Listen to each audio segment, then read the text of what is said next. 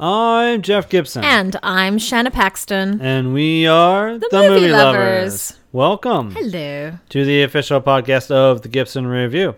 In every episode, we start off our love of movies by talking about the week in review, what movies and TV shows we've been watching since the last episode.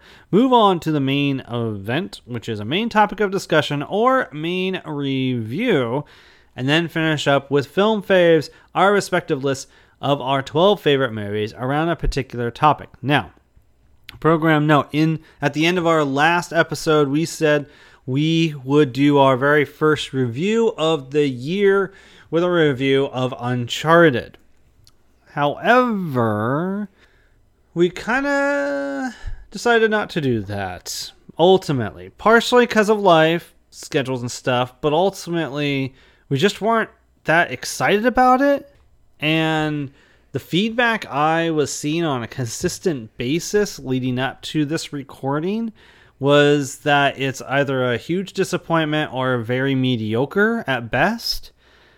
And any fan of the video game series, it seems to be fairly consistently disappointed. Well, when you have a video game that's pretty much a movie, and then you try to make a movie of that video game, I mean, I don't know. I don't think it's a great property to do that to.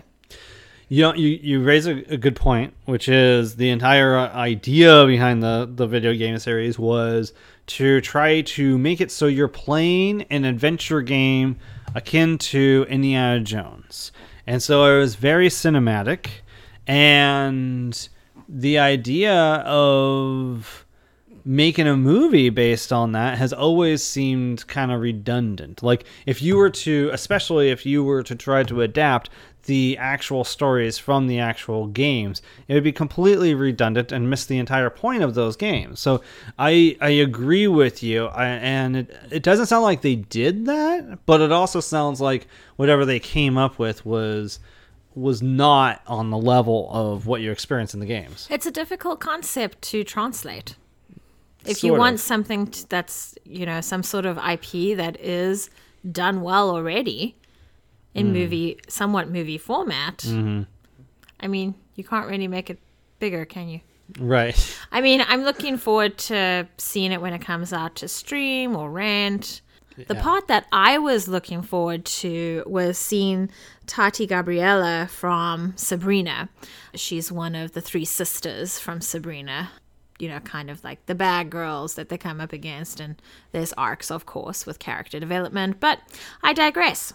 The only way I think to be able to do that film is if you possibly make it a part of the canon of the movie, or of the video games, and just a completely different adventure. But also, I think another issue I'm seeing consistently is everyone's miscast in the film, particularly Tom Holland and Mark Wahlberg in the lead roles. So we were considering watching it just for fun and including it in our weekend review, but we didn't get to do that with the short time that we had. So instead, the main event for this episode will be a discussion of the Academy Award nominations, something that we both have a lot of thoughts on. And in a more relatable topic, Film Faves will be counting down our 12 favorite forgotten movies. More on that later. Let's get into the week in review. Shanna, from what I understand, this time you have nothing to talk about. I really don't. Just been watching Octonauts and Mickey Mouse shorts with the little one. So nothing really to contribute other than if I had to pick one of those shows to watch over and over again, I would actually pick Octonauts because there's always something to learn every time I watch an episode or one of their mini movies. I want to look up, well, what does that creature or what does that organism look like in real life? So that's where I'm at this week. How about you? So I actually have a week in review, and it has nothing to do with Disney. Have you enjoyed your time? I am enjoying being able to watch other things. Yes. So the first thing I want to bring up that I watched is I finally, after 4 years-ish, caught up with a film called Love, Simon. Now, Love, Simon is a teen film directed by Greg Berlanti, who Shanna we're familiar with because he created the Arrowverse. And while... Are there flashbacks in Love, Simon? Not that no, I don't think so, actually. I don't... Not to the extent of Arrow, that's for damn sure. But anyway, he was show running like 4 shows while also directing this movie. So, very impressive. This film is about Simon Spear, who keeps a huge secret from his family, his friends, and all of his classmates. He's gay. When that secret's threatened, Simon must face everyone and come to terms with his identity. Now, this is based on a YA novel called Simon versus the Homo Sapiens Agenda by Becky Albertalli. It was adapted by Elizabeth Berger and Isaac Aptaker and stars Nick Robinson, Jennifer Gardner, Josh Duhamel, Catherine Lanford, Alex Shipp, Logan Miller, and Keenan Lonsdale. I think there might be a couple other people in there as well. Oh, Tony Hale also appears as the principal of the school. Now, this is a movie that I was not terribly interested in at first because I had heard at first it was like, oh, it's a teen romance movie, but like, teen comedy or whatever, romance movie, but about a gay guy. And at the time I thought, well, isn't that kind of, aren't we past that? I didn't think that was all that novel concept and stuff. But then I heard it was actually really good and people were praising it and stuff. So I put it on the back burner, eventually got to it a few years later. And I couldn't have been more wrong about this movie because it's not really what I thought it was. As the premise actually says, it's actually about a guy who hasn't come out yet. And his identity is being like blackmailed because what happens is he ends up having a pen pal with someone who is at his school, who goes to his school. He doesn't know who this person is. They don't know who each other are, but they do know that they are both gay, secretly gay. And they're both kind of like struggling with knowing it themselves, but the world not necessarily knowing and all that. And someone finds out about that and blackmails Simon, saying, I'm going to release these emails and tell everyone if you don't let me or help me get with your gal pal friend, played by Alexander Shipp. Well, this sounds sleazy. Right. So that part is definitely sleazy. And you're like, oh my God, this guy's awful. But anyway, the movie is surprisingly good. There is a little bit of a third act, how could you do this to me kind of thing, when like what happened to Simon definitely outweighs everyone else's issues because he was a victim of a terrible thing, you know? Mm-hmm. So, I don't, I had some minor issues with the third act being like, really? Like, take a step back, have some perspective. But overall, I thought this was a very interesting and very good film that if you haven't caught up with, I definitely recommend. That's Love, Simon by Greg Berlanti. Next, I saw an indie slasher film from around the same time called Prevenge. Now, this was a movie that kind of was hitting the festivals and had a little bit of buzz around it. And it eventually apparently went like straight to Shudder after a little bit of a theatrical release. So it took a long time for me to be able to get around to being able to see it because I'm not a huge horror hound, so therefore I do not subscribe to Shudder. This is about a widow named Ruth who's 7 months pregnant. When believing herself to be guided by her unborn baby, she embarks on a homicidal rampage. Ruth is played by Alice Lowe. This film is directed and written by Alice Lowe. Alice Lowe is... Oh, wow. F-rated. Triple F-rated, my friend. I'm not familiar with Alice Lowe, really. I tried looking to see if, is this someone who's done something since, or I had seen stuff before with her? And the answer is really kind of no. She's done a bunch of stuff I've never heard of before. She did an episode of Black Mirror called Bandersnatch. I think that's one of the more well-known Black Mirror things. But that's about it. And I would say that this film really tries to label itself as a black comedy. And I could kind of see that, but it wasn't that sharply or witty as I expected it to be. It has like 2 maybe like gory scenes in the whole movie. There are like somewhere around 4 kills. But I don't know. I think this is a movie that on paper it had some interesting stuff that it's wrestling with or kind of gets revealed during the second half of the film in terms of why she's doing it. The initial impression is you're hearing the baby's voice and it's talking to the fetus's voice and it's talking to Ruth and telling her and talking to her into doing horrible things to horrible people, but you learn that there's more going on than that, and it kind of deviates just slightly from that premise in terms of what's actually going on, and I think that's interesting, but ultimately, like, I didn't necessarily love Prevenge, and I'm not sure that it was entirely worth the anticipation. I give Revenge a 6 out of 10. Love, Simon, by the way, I would give a 7 out of 10 for sure. But Revenge, not quite as good as 6 out of 10.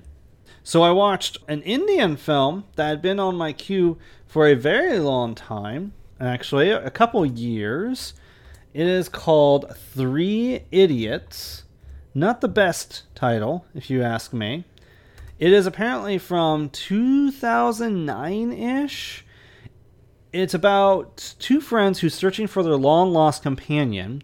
They revisit their college days, which, like, most of the runtime is their college days, recalling the memories of their friend who inspired them to think differently, even as the rest of the world called them idiots. The rest of the world really being just the headmaster of their university. It seems to be an engineering school of sorts. This is, as I understand it, a Bollywood production. I'm looking for the source. Yes, it is Indian. Hindi is the language. So I believe it is Bollywood in origin. It is directed by Rajkumar Hirani, and it stars Amir Khan, Madhavan, Mona Singh, Sharman Joshi, and Kareena Kapoor, among others. Boman Irani is also worth noting. Now, I know nothing about this. I know nothing about the Bollywood world. I know nothing about the stars or anything like that. So I had to research this movie and stuff, and I learned that Amir Khan is, like, apparently a huge freaking star. And it's interesting because, like, this movie came out in 2009. The dude was born in 1965. So if my math is correct, the dude was like 45-ish when doing this film. Somewhere around 45 when filming this. And he's playing for most of the movie being like 2 hours, 47 minutes, a college student. And I was blown away that he was actually that old because he's very convincing as a college student. You know, this isn't a Hollywood thing where it's like a 30-year-old is playing a teenager and you're like, this dude is no way 17 years old. You actually believe Amir Khan as a college student. I actually really like this movie quite a bit. You have to go along with some of the Bollywood tropes, which includes some silly sound effects, some random musical numbers, of which there's like 3 in this film. And it kind of tries to do all genres, all the things, right? Not action. This is not an action movie. But it's funny, and sometimes moving, some moments a little over dramatic, especially near the third act. But I really recommend Three Idiots. It was one of the most recommended Bollywood movies when I was researching Bollywood films, which is probably why it remained on my queue for the longest time. I still use Netflix DVD. Maybe one of 10 people still doing that. But yeah, if you can find it, I recommend it. Apparently, according to IMDb, it's on Netflix right now. Go figure. So look for it there. Three Idiots. I give that probably an 8 out of 10. Lastly, and Shannon, you can speak a little bit to this one. I checked out the Hulu miniseries Pam and Tommy. This is about Pamela Anderson and Tommy Lee and their relationship, the hurricane relationship in the mid-90s. It stars Lily James and Sebastian Stan as the titular characters. A lot of the episodes are directed, surprisingly, by the director of I, Tonya, Craig Gillespie. And I think there's an episode that's directed by Lake Bell. I thought I kind of checked it out of curiosity, like, oh, I have the time, let's watch something current, and expecting it to not like it, and man, I was in it, like, right away. I didn't expect the supporting cast that are in it, and it was like one of those things where I was like, Shannon, you gotta see this. So I showed you the first episode. Do you want to share any of your thoughts about the first episode? Yeah, the first episode was something. It was definitely one of those thriller moments of what's going to happen to this entrepreneur. Anything you can do wrong as an entrepreneur is what this guy did, Seth's character, and it was contractor, a contractor, and it was just mistake after mistake, and I was like, no. And I found myself getting distracted. Actually, I found that it wasn't really about Pam and Tommy. Well, the first episode, Well, and I wasn't like craving to see them or anything like that because I was so busy relating to the contractor character and worrying about him and wondering about his backstory more than I have. It's fascinating how that got stimulated.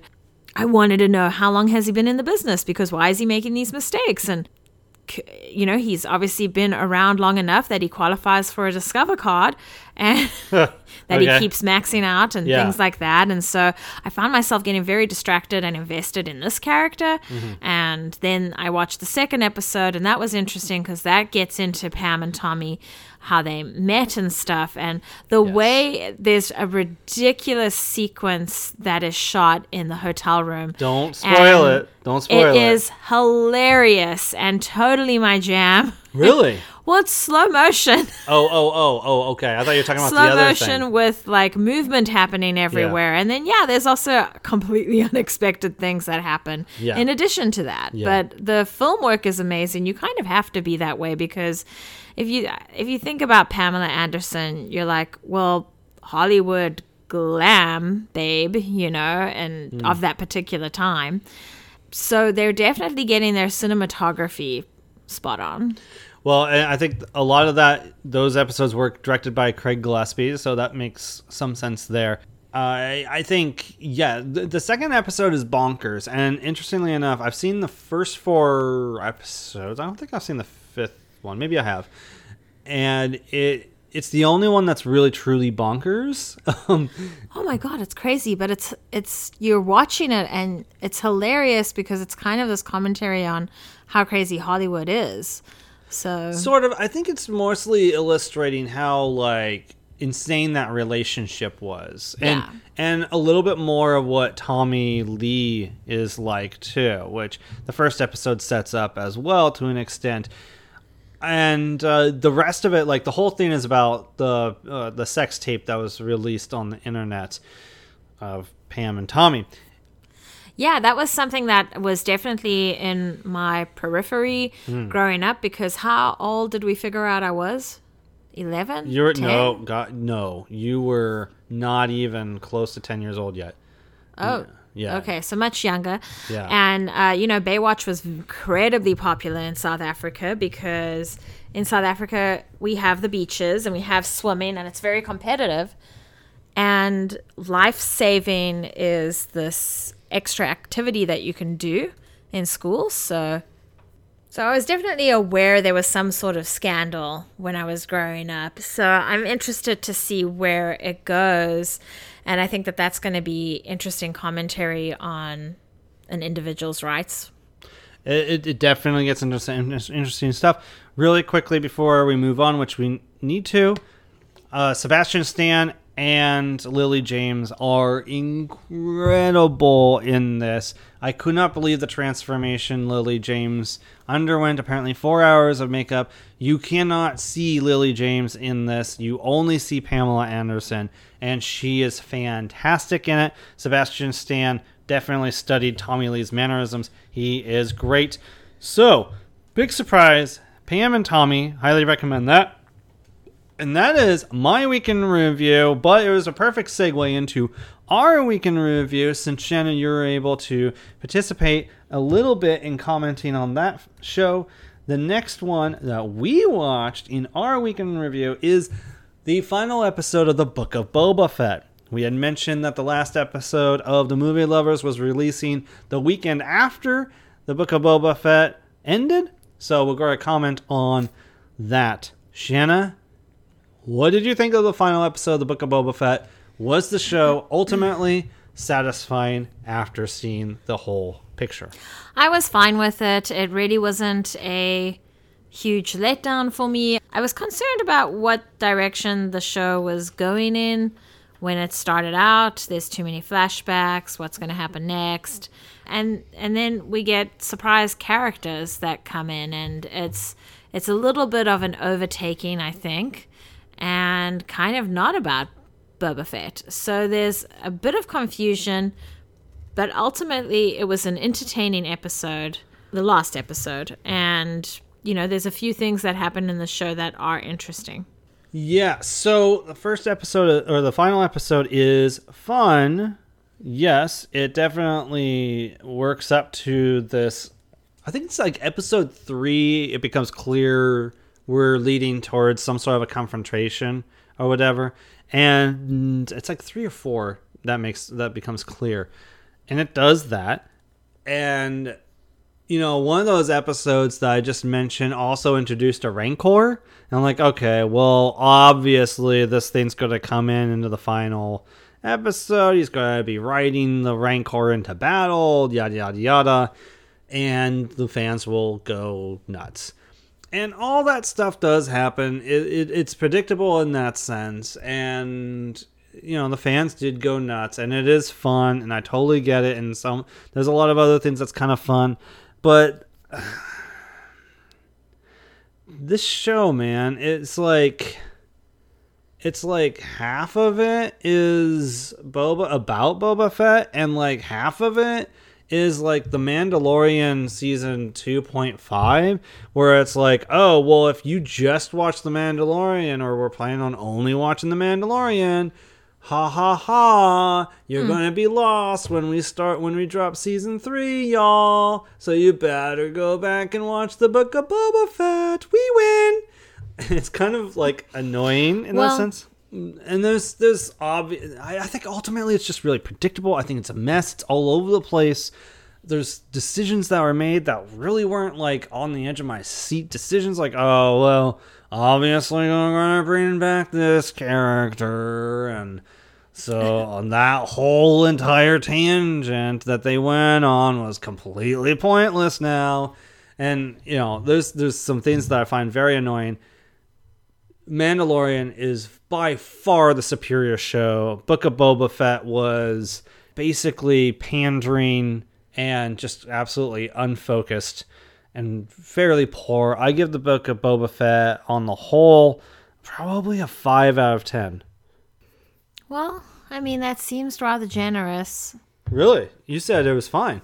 Well, it doesn't mean it's going to make it okay in the score.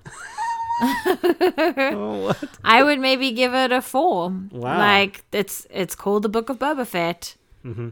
And nobody tells you that there's like a middle chapter about Mando. So 2 or 3. But yeah. Okay, so that's the Book of Boba Fett. Moving right along, we caught up with a documentary that's nominated for Best Documentary, I believe, by the Academy Awards. yes, it is. Called Flea. It's available on Hulu. I feel like it released like right at the end of the year. It tells the extraordinary true story of a man on the verge of marriage, which compels him to reveal his hidden past for the first time. You know, this is a film that is rotoscoped to help protect the identity of the main character. Names were changed, from what I understand as well. It's directed by Jonas Poher Rasmussen. I'm not familiar with that documentarian. So yeah, it's about this guy who he and his family, well, he's telling the story about how he and his family tried to flee Afghanistan. Shannon, what did you think of this documentary? We kind of both went in cold, just knowing that it was nominated, and a documentary that was mentioned a little bit. Or did you say that you heard an interview on NPR about this? Oh, I can't remember at this point. It's been a very long week. Oh, I might have heard a review. Oh, okay. On NPR Gotcha. about it. So I just love this film. I thought the format of it was very smart and clever. It's great how they're going into this with animation to obscure identities, etc. And it sounds like they're just doing recordings of the two of them having conversations, and sometimes his fiance is there too. And it's very interesting because you've got like this very natural talking happening and very honest talking, because it's difficult to talk about fleeing, and it's overlapped with animation, but then every now and again they're showing footage of wherever they are, what it was like at the time there. It definitely puts me in a position of appreciation and privilege. It makes me want to go and give all my money to any refugee center to try and help people get out of a bad situation, because there are people that need help, and they need to get away from a very difficult, out of their control situation. Yeah, I think it's a very good documentary, and I think it's an important documentary. I think it's an interestingly crafted documentary. You know, of course, the whole rotoscoped animation thing definitely adds something unique to it as a documentary. So I definitely think it's a film that I recommend and people should definitely check out. I give Flea a 7 out of 10 myself. Not the best documentary of the small list of documentaries that I've seen from last year, but a very, very good one. And what do you score Flea? Well, I haven't seen any of the others that are nominated right now, and I don't think I might have seen one documentary last year, but I give it a 9. Very good. So that is Flea, available on Hulu. Also, we caught up with a film that it got counted as a 2020 movie, even though its theatrical release was not really until February 26th of 2021. And we just never got around to it. Had I gotten around to it, I definitely would have counted it among the best films of 2021. It is The Father, starring Anthony Hopkins and Olivia Colman and Olivia Williams. It is essentially about an old man who is suffering from dementia. And the film, it's a single location film. Single location film. And it really plays with time. It plays with perspective. It plays with identity a little bit. And I thought this film, first of all, I thought like it was extraordinarily written. The script, like I was kind of boggling the idea of writing this and keeping everything coherent and keeping track of everything just floored me from a writing perspective. I think it's also extraordinarily directed. I'll shout out to the director, who is Florian Zeller, not a director I'm terribly familiar with once again. That's apparently because this is a directorial debut. So, yeah, I thought it was an extraordinary film, The Father. If you didn't end up catching up with The Father, I highly recommend it. Shanna, did you have any thoughts yourself on The Father? Look, I was worried to watch this film because I interpreted it as it's going to be an emotional roller coaster and I'm going to cry a lot. I miss my dad often. He's back in South Africa and I'm over here. So whenever I see something about, especially a father-daughter relationship in a film, it just breaks my heart because I'm kind of in this situation where I can't have them with me. But I was only left really emotional in the last 15 minutes. And I think it's important to say that because it's a film that I know I'm not the only one that was afraid to watch it, because it's got Anthony Hopkins. Of course, it's going to be this amazing film depicting and a great execution of the concept of dementia. So it's not a pleasant ride, but it has these really wonderful moments. The cinematography, the set design, the color choices, and lighting to help push the story forward is so well done and so perfect. I love this film. I don't know if I'll ever own it, but I'll definitely watch it again. Yeah, it's a fantastic film. I give it an 8 out of 10 for sure. I give it a 9. Excellent.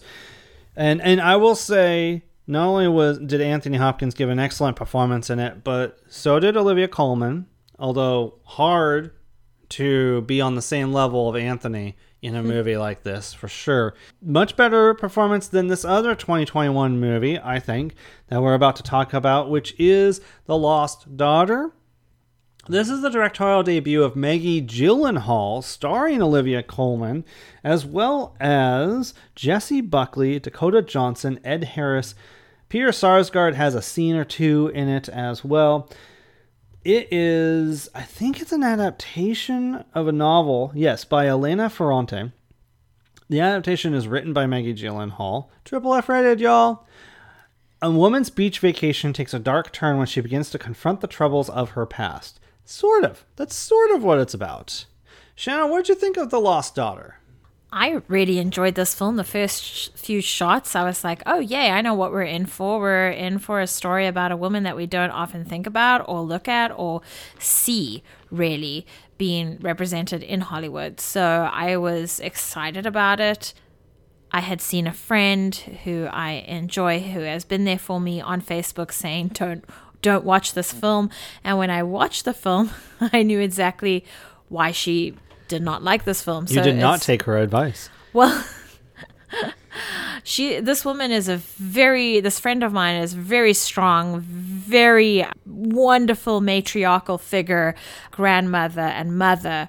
And she's just so wonderful. And so I'm sure when she saw The Lost Daughter, she was like, So I love what this film is dealing with. Yes, her vacation goes a little awry. It's not a vacation really anymore.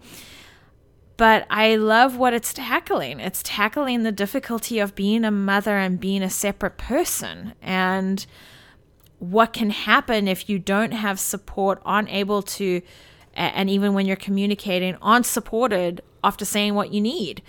A little more than that happens, but there's moments where I'm like, why is she being this way? But I also understand that there's some stuff happening there, whether it's, postpartum or just the difficulty you can have when you have a child, never mind two. So I think everything you're saying is there, and I think it's all good points, and I think it's all stuff that the movie's trying to illustrate. Or it is there. Everything that you're saying is there. And I do think that that's great. But I just think that all of it, overall, the material just doesn't execute what it's doing in a manner that is all that riveting or satisfying, ultimately. There is much ado about a doll that I won't go into, but that does not in any way come to a satisfying conclusion or explanation either.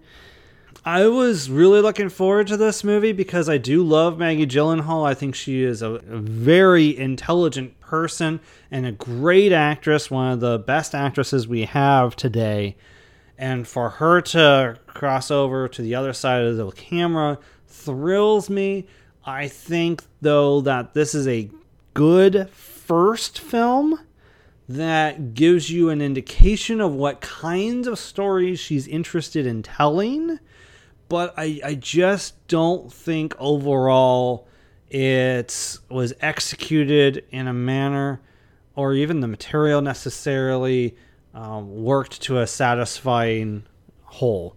So I give The Lost Daughter a 6 out of 10. I give it an 8. I completely disagree with you. I think it just had a very different approach. Maybe it didn't help that we were watching The Father first and then The Lost Daughter afterwards. It's two completely different ways. It's a great comparison, actually. It's different ways of creators approaching their material and executing it. I think The Lost Daughter is this softer approach, and I'm okay with it unfolding the way it did.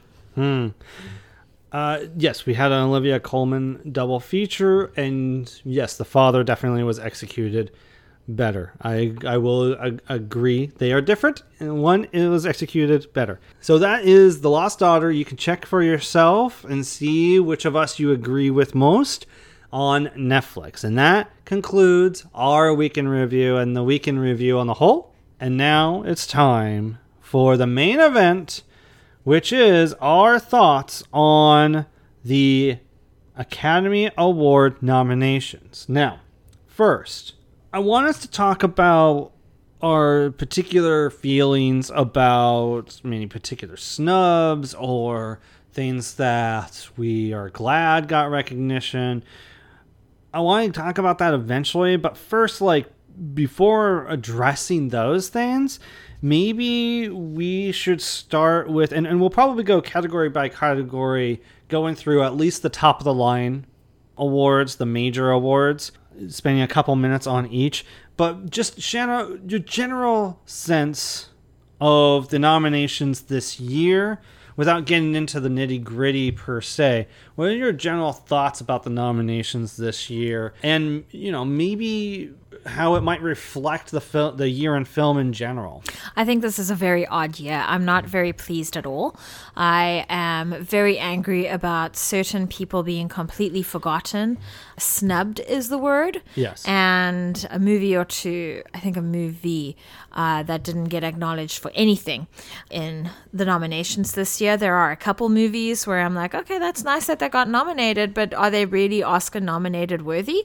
So I have a lot of strong feelings this year. It's the first time in a while where I feel very strong about what I'm feeling. Yeah. So that's nice because there'll be a clear cut black and white happening. Yeah.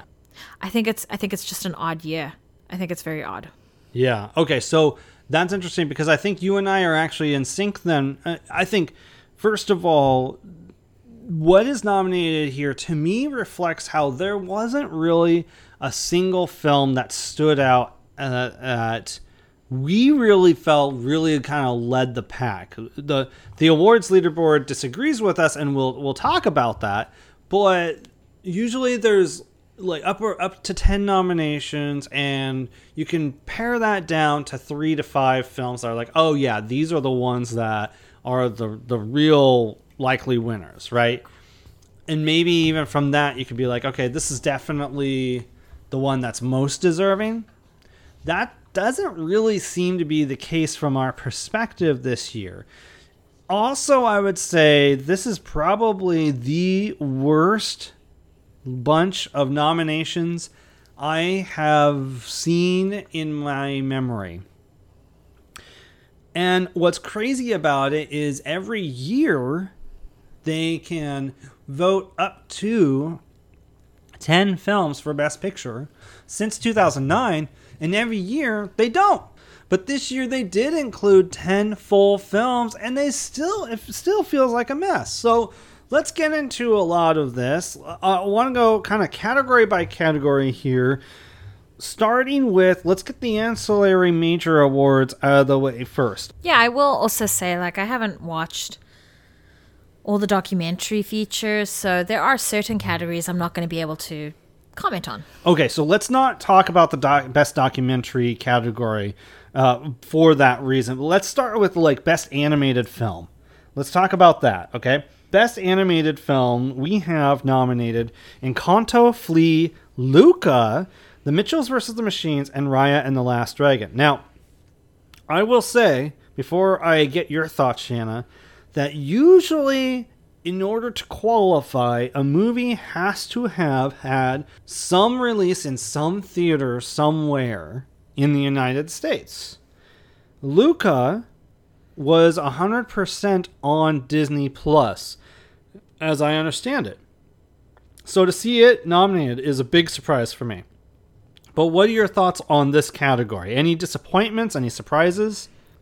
I think it's great that Flea got nominated because animation was used in a very interesting way. Sure. I think Encanto is probably going to win because, it's just this phenomenal thing. It is better than Raya and the Last Dragon, in my opinion. I agree, and yes. It's good that Luca got on there, but it also feels, I don't know, something about it feels weird because of how Disney is treating Pixar films, I think. Yes. So I'm a little confused. I'm glad that they got nominated because they do have their strengths in that film. It's not their best animation wise. You did like that more than me, yes. But also the story's important, so I'm glad it got nominated. I think Encanto is going to win though. So first of all, I say we both agree Encanto, but honestly, I agree with all of your thoughts about this. I'm not really disappointed by this category. Surprised by Luca, but not ultimately disappointed because all of the major animated films that we saw last year that were worth noting got nominated. I think it's great that The Mitchells vs. the Machines got nominated because I kind of expected if anything was going to get snubbed, that would be the one, and that would be the one that I'd be most upset about getting snubbed because I think that one is probably Encanto's biggest competition, honestly, in terms of quality. And Luca being the lesser of this bunch. Yeah, I think we go Encanto, Mitchells and the Machines, Flea, Raya, Luca. That's how I would 100% agree. go. 100% agree. So, so that's a positive, a net positive animated feature film category. Okay, so let's move on. Should we do the acting or the scripts first? Let's do scripts. Okay. To me, these were really tough categories. First, though, we got adapted screenplay. Here's the nominations. Coda, Drive My Car, Dune, The Lost Daughter, which we just talked about, and The Power of the Dog. Shanna, these are movies based on previous material. Do you have any thoughts on this category? Was there anything that you can recall that should have been nominated? I can't think of something that is forgotten. Can you? So the categories of scripts this year was really tough for me. I had a really hard time figuring out what were, in particular, the best scripts of the year. And the only one that I could say probably is that should have been was Tick Tick Boom, which is, of course, based on the Broadway play and all that sort of stuff. Good point. Tick Tick Boom, which I think was written by Lin-Manuel Miranda, the adaptation of that should have been nominated. I haven't seen Drive My Car. I mean, I've heard that as a 3-hour-long Japanese film that is very slowly paced. So, and that's one of the more recent discoveries for me. I wasn't aware of that film till about a month ago. The rest, I don't know. Like, obviously, I thought The Lost Daughter was not great. We talked about The Power of the Dog. That was one of the movies that either we didn't get or I could not connect with that film. Yeah, that we're going to talk often about The Power of the Dog. I'm sure. Sure. Yeah. I don't know, man. I think it's great that Coda is on there. Yeah, kind of. I mean, script-wise, though, was that like one of the greatest scripts that you saw from the year that was adapted by something? I don't know. That was a really good movie, but I'm actually a little that movie getting so much attention is actually a little bit of a surprise for me. So I don't know. I struggle with this category. I do not have strong opinions about this category. Let's move on to original screenplay. Yeah, let's do it. All right, the nominations were Belfast, Don't Look Up, King Richard, Licorice Pizza, and The Worst Person in the World. Now, Worst Person in the World is a movie that has not been playing within 70 miles of us. So we cannot comment on that film. Mm-hmm. I want to see it. I've heard great things unanimously. Cannot comment on it. But as far as the rest, Shanna, you have seen all of them. Yeah. What do you think? Here's where I get pissed off. Oh. Where is The Last Duel? Yeah. Where is it? Ridley Scott hasn't done incredible stuff the last few years. And here's something that was executed very well, had very subtle things happening that was speaking to women's issues. Yeah. That was so well put together and presented on screen. And that speak to today and the past, and it is not here. It is not here. It was snubbed. I'm pissed. I'm so pissed. So it's hard for me to get past this. I would have liked it to have at least been nominated there. What would you what from this category do you think absolutely probably should? Don't Look Up. Yeah. Don't Look Up doesn't need to be there. Okay. That is not his best film. You know. True. It's not pristine either. Pristine. Okay. It's not. All it's right. not. This is the pristine category. Well, I would say Don't Look Up is not his sharpest script. Mm-hmm. Right? Is that... Look, just because you have a history of sharp scripts doesn't mean you get automatically nominated. That's how I'm seeing it here. So Belfast, I think it's great. Don't Look Up, I've already shared my thoughts. King Richard, okay, fine. I kind of feel that way how you feel about Coda in the previous category. Yeah. Licorice Pizza, I'm like, ugh. I feel like it's a little bit of the same thing with Don't Look Up. It's like, oh, well, it's PTA. Let's get him nominated. I don't think it's that great a screenplay. I don't. There's fun stuff happening, and it's quirky. It's definitely better than Don't Look Up. Don't Look Up should not be in this freaking category. Okay, so strong feelings felt for the original screenplay by you. So here's the thing. I don't necessarily disagree with you for most of this category. So I agree with you, Don't Look Up. King Richard is a good film, but one of the best scripts of the year? I don't know about that. Licorice Pizza definitely underwhelmed. So I agree with you about those three. Belfast, I agree, should have been nominated. But come on. Yeah, The Last Duel, but also The French Dispatch. Yeah, well coordinated. Why? I mean, those two films, screenplay. Huge oversights. Yeah. How could they not be nominated? Mm-hmm. Yeah, I don't know. Like, In the Heights could have been nominated also for adapted screenplay as well. Those are the ones that really kind of stand out to me the most. You could have easily replaced Don't Look Up and King Richard with The Last Duel and French Dispatch. That's ridiculous. All right, so original screenplay definitely has some disappointments. Let's move on to, I think, the acting awards. Okay? So let's go to the supporting roles. We have actor in a supporting role, supporting actor, Ciarán Hinds from Belfast, Troy Kotsur from Coda, Jesse Plemons in The Power of the Dog, J.K. Simmons from Being the Ricardos, and Cody Smith-McPhee from The Power of the Dog. What are your thoughts on this category, Shanna? Anything that was an oversight, or are you okay with this category? I think this is a good example of The Power of the Dog starting to take over. I mean, they have 2 nominations in here. Yeah. Just in this category alone. Yeah. And while that is interesting, I'm also like, oh, good, here they come. That's the storm that is The Power of the Dog. Right. Belfast, I love that he was nominated. Coda, okay, cool. And Being the Ricardos, J.K. Simmons, I mean, I love the man dearly, but...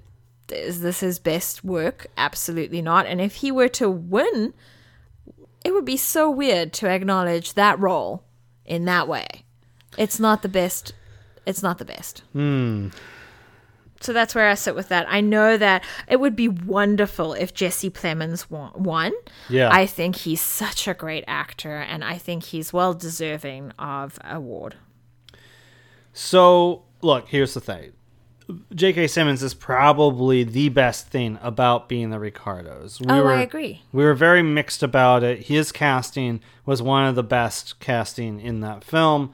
A film that's got some issues with the casting. You're right, though. I don't know if he's won before. I'd have to look that up. This would be a weird one if it was like the first one that he won. Yeah, The Power of the Dog, but at the same time, I'm like, Jesse Plemons and Cody Smith-McPhee were good in them, so I'm not like, damn them for being nominated, And we're watching Friday Night Lights right now, so to see that guy who played Landry get to Oscar-nominated status is pretty cool, and it's so exciting. I'd be proud of him if he won. Troy Kotsur, I think, is a very interesting nomination. I think it's very cool to have him called out. I don't necessarily think his performance was among the greatest of the year, but also I don't know that there's a lot of other supporting performances that were. So, you have something to share, Shanna?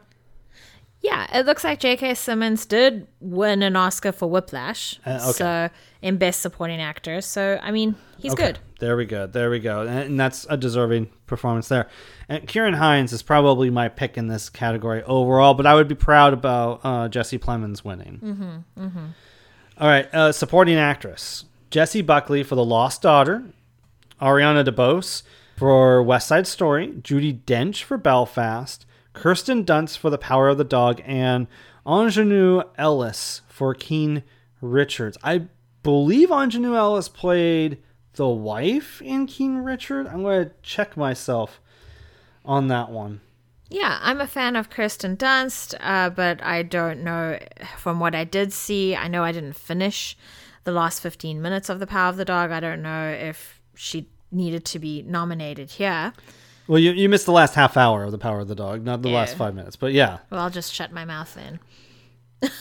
I love that Judi Dench is nominated. God, I love that woman. Jessie Buckley, is that the younger version? Yeah. Okay, I guess that's good. I'm mixed about, I don't know. I am kind of wishy-washy about this category. I feel strongly about Judi Dench. What about like something being missed? Is there anything that was missed?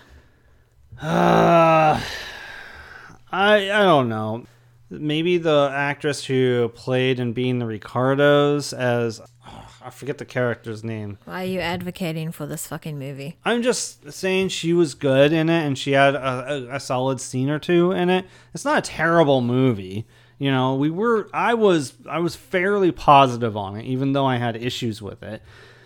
But yeah, maybe her...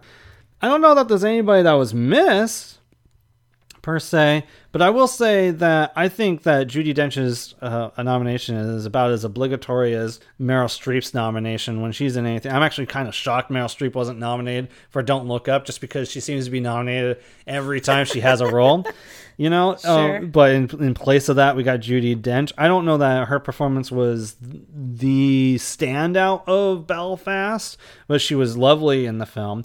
I don't think Kirsten Dunst is the best in the whole cast in The Power of the Dog. She was probably the weakest link for me. Yeah. Not a huge fan of her performance in The Power of the Dog. Not a huge fan of her character and how it's written either.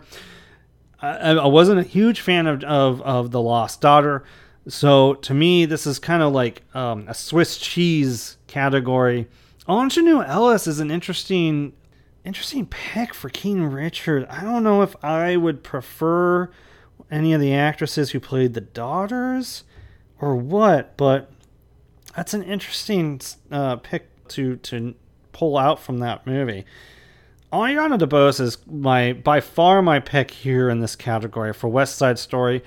I thought when I watched that film, she was one of the ones that impressed me most. Mm-hmm. So I don't know. It's a rough category for sure this year. Let's move on to actor and lead actor, best actor. Javier Bardem, Being the Ricardos. Benedict Cumberbatch, The Power of the Dog. Andrew Garfield, Tick, Tick, Boom. Will Smith, King Richard, Denzel Washington, The Tragedy of Macbeth. Now, we were hoping by now we would have seen The Tragedy of Macbeth. Hopefully in the next week we'll have knocked that one out. We have not been able to see that yet. No doubt that Denzel is the bomb in it, though. Shanna, what are your thoughts on lead actor? Do you have strong feelings? Was there anybody that was overlooked for you here? Why in the bloody hell is Javier Bardem in Being in the Ricardos leading role? Yeah. It was not that well done. Yeah. I like the man.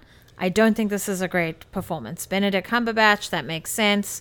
What I did see was good, and who doesn't like him? Andrew Garfield, that's great that Tick Tick Boom got something, and that it was Andrew Garfield to represent that, especially after, I don't know Andrew Garfield that well. I do know him from, the reboot of Spider-Man, and that's about it that I can think of. You've seen Never Let Me Go. Oh, Never Let Me Go, sure, yeah. So it's nice that and he's you've getting seen The to Social this. Network. Ugh, okay. Anyway, and then we have Will Smith and Denzel Washington. What's nice about the actor in a leading role is there are only 2 white men here, and there are 3 men of color. So that's very exciting. I really wish that we saw The Tragedy of Macbeth already, but maybe it's going to come down to between Benedict and Denzel. Okay. I agree with you about Javier Bardem. I think he was miscast. I don't think he was able to... he was able to pull something out of the job to make it watchable. But, dude, you may as well have cast Antonio Banderas as Desi Arnaz. You couldn't get further from the character or from the person. So that was a rough nomination for me. That was a rough performance for me. Benedict Cumberbatch and The Power of the Dog. This is where I start to kind of be like, okay, all right, enough. This is getting a little carried away. Benedict Cumberbatch is just naturally awesome, but was his performance one of the best, most mind-blowing or impressive performances of the year? Who do you think got left out? Oh, I will tell you. So here's what I'm looking through another document that kind of shows all the movies that I've seen this year, because I'm realizing I feel like I'm missing stuff. Dev Patel from The Green Knight. That one, now that I wasn't a huge fan of The Green Knight. I'm very interested to hear what you're going to say next. But come on. That definitely was more deserving than Javier Bardem in Being the Ricardos, and probably more deserving than Will Smith and King Richard. So that's one that I really feel like they missed the boat on. Now that I think about it, I do feel like Adam Driver should have gotten maybe some sort of... Is he a lead or is he a supporting? I guess he's more supporting, so I'm a little behind on the category uptake. So, yeah, that's a tricky one, but I don't disagree with you. I think Dev Patel is probably the biggest oversight in this category. I kind of think that he probably should have been recognized.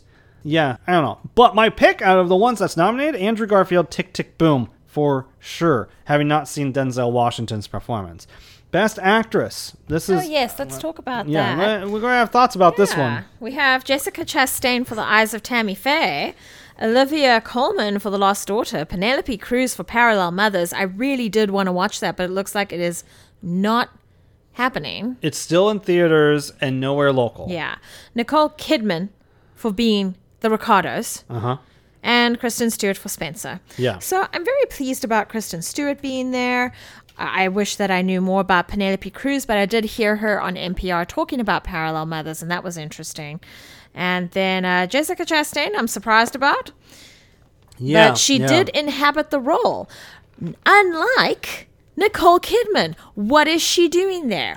Again, I like the woman. I like the things she does most of the time, but Being the Ricardos, I saw Nicole Kidman. I did not see Lucia Ball. So what's interesting about this category is we've got Kristen Stewart as Princess Diana. Yeah. We've got Nicole Kidman as Lucille Ball. Yeah. And we've got Jessica Chastain as Tammy Faye. Tammy Faye Baker, if you compare those three women, Nicole Kidman should not be on there. She really should not. Yeah. And you know who should be there? Let me tell you who should be there. Jodie Comer. Yeah. I am so pissed. I am so pissed that she is not there. She is supposed to be there.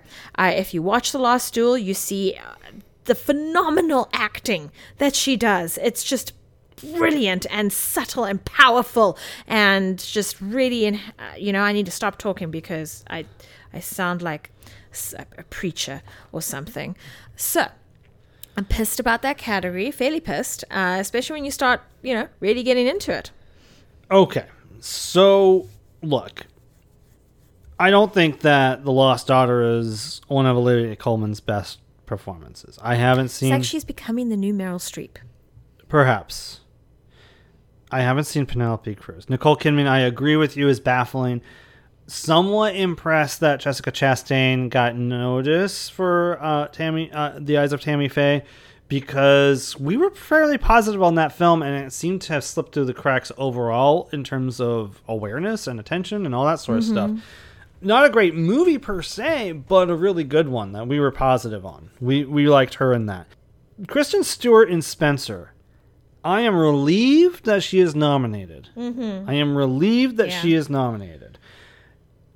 I wish, instead of a couple of these others, that the following was given some attention. I wish that the lead actress, whose name escapes me right now, in Shiva Baby, oh my God, yeah, was nominated for Best Actress. That would have been a great single nomination for that really good film. So Shiva Baby, completely snubbed and overlooked. Perhaps, maybe Riley Keough for Zola? Maybe she's a supporting actress? Rachel Sennett is the actress in Shiva Baby. Thank you, Shanna. That needs some recognition. Maybe Riley Keough and Zola. Oh, Zola should have been an adapted screenplay. Yes. My God. Yes. It should have been in there. I agree with you there. That is fascinating. I do agree with you. That is an overlooked film. I don't know. Maybe you'd think Taylor Page is the lead, but I don't. I thought Riley Keough was a more interesting transformation. Maybe she's more of a supporting actress, but she was snubbed. And I 100% agree with you. I am baffled, absolutely baffled, by the complete oversight of Jodie Comer in The Last Duel, one of the best films of the year, one of the best performances by far of the year. But please, for all that is good and holy, Kristen Stewart better win for Spencer. Oh, yeah. I haven't even made, who do I think should win? Yeah. I wish I saw Penelope Cruz in Parallel Mothers. But so far, I'm on the same page as you. Yeah, Kristen Stewart for sure. Okay, so 3 more categories, I think, and then any other random thoughts you have. So, director. Best director. Only 5 can be nominated. Belfast. Drive My Car. Paul Thomas Anderson's Licorice Pizza. Kenneth Branagh was Belfast. Jane Campion, The Power of the Dog. And Steven Spielberg, West Side Story. I'm baffled that West Side Story is in here. Yes, Steven Spielberg does good work. Is this the best? No, it's not. It's not even a great update, in my opinion. And I know that there's other people that feel like it is a good update, and that's okay. That's fine, but I'm going to stick with my side. If The Power of the Dog wins, it's probably going to win. It's great that it's a woman winning it, so I'm excited about that in that way. I don't think that Licorice Pizza should be on there. Drive My Car I haven't seen, and I'm pleased that Belfast is there. Okay. So, here's the thing. I think that a rewatch of the 1961, I think it was Robert Wise, maybe, who directed West Side Story. That would have benefited our viewing of the Steven Spielberg West Side Story. That said, do I think that is the best musical of the year even? No. Do I think Lin-Manuel Miranda should have been nominated for Best Director? Absolutely. In his directorial debut, crafting Tick, Tick, Boom and adapting that, a movie that's sort of all over the place in time and place. Yeah. Man, Lin-Manuel should have definitely been nominated over Spielberg, for Tick, Tick, Boom here. I don't know about The Power of the Dog, man. We talked about that, and I don't think I'm with that one in its nomination. The best directing of the year coming from Jane Campion and The Power of the Dog. I don't think I can really get down with that. But also I'm like, well, Belfast was my pick for the third best movie of the year. Do I think it's the best directed? It's one of the best directed. I'm cool with it being nominated. But yeah. I don't know. I think the major oversight here was Ridley Scott. Yeah. For The Last Duel. Doing something really good and not getting that acknowledgement. Yeah. That's upsetting. Lin-Manuel Miranda, Ridley Scott, Wes Anderson for The French Dispatch. All huge oversights. I would even be cool if Denis Villeneuve was nominated for Dune. I don't know. And maybe even the director of Spencer. Yeah, I would take the director over. I would take the director for Spencer over Dune. Yeah. Okay, fair enough. Even though I love Denny. I haven't seen Drive My Car, so I cannot comment on that. But 2 or 3 of these could easily have been replaced. And some of them are just baffling. I just don't understand the snubs whatsoever.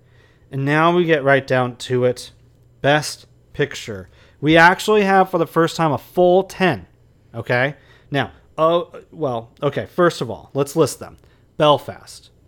Coda. Don't Look Up. Drive My Car. Dune. King Richard. Licorice Pizza. Nightmare Alley. The Power of the Dog. And West Side Story. Now, first of all, how many of these have we seen? I think we have seen 8. Everything except Drive My Car and Nightmare Alley. Right. Nightmare Alley and Macbeth are the 2 that we haven't seen of all the nominees that we need to, plus Parallel Mothers, you mentioned that before. So, all that aside, Shanna, your thoughts on Best Picture nominees? Well, oversights? Are you happy with it? The Last Duel should have gotten nominated here. It could have taken the place of Don't Look Up. Yeah, totally agree. King Richard's good, but it's not that good. Right? West Side Story's fine, but it's not that good. Right? Zola would have been a more interesting pick. Oh, Zola would have been interesting. Shiva Baby would have been interesting also. Much more interesting. Very interesting picks, yeah. Licorice Pizza, it's not the best picture. It isn't. No, I was a little underwhelmed by Licorice Pizza. I think it's great that Coda is there.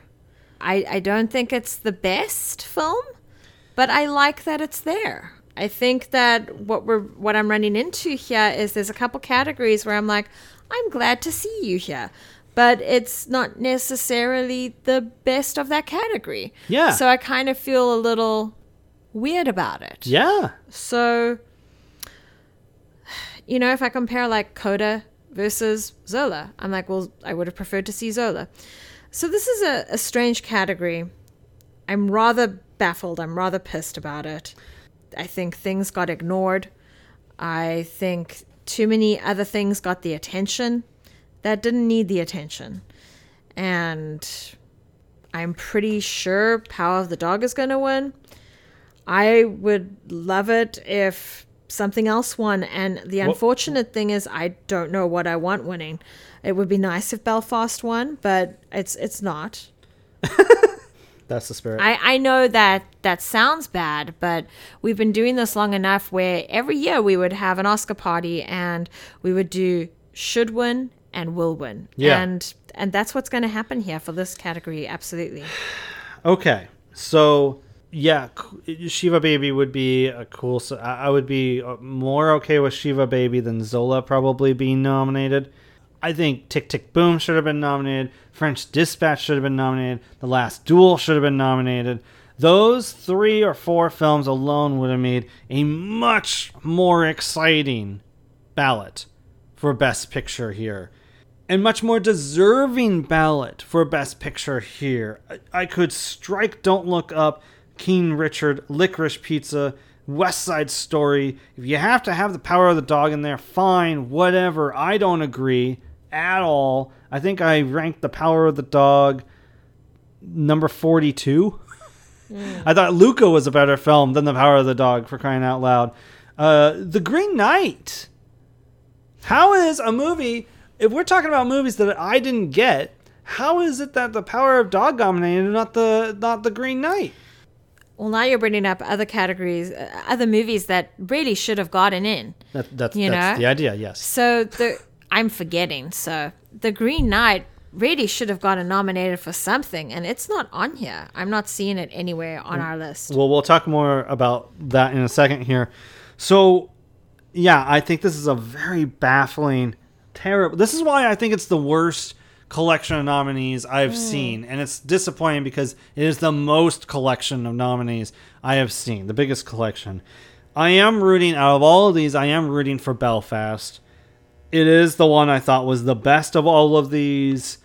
I like to be optimist, but a cynical side of me agrees with you that it might not win. It's a tough, honestly, this is a tough competition the way that it's been laid out. It's really crazy. So, very underwhelming. Any other thoughts, random thoughts you want to share about the nominations for the upcoming Oscars at the end of March?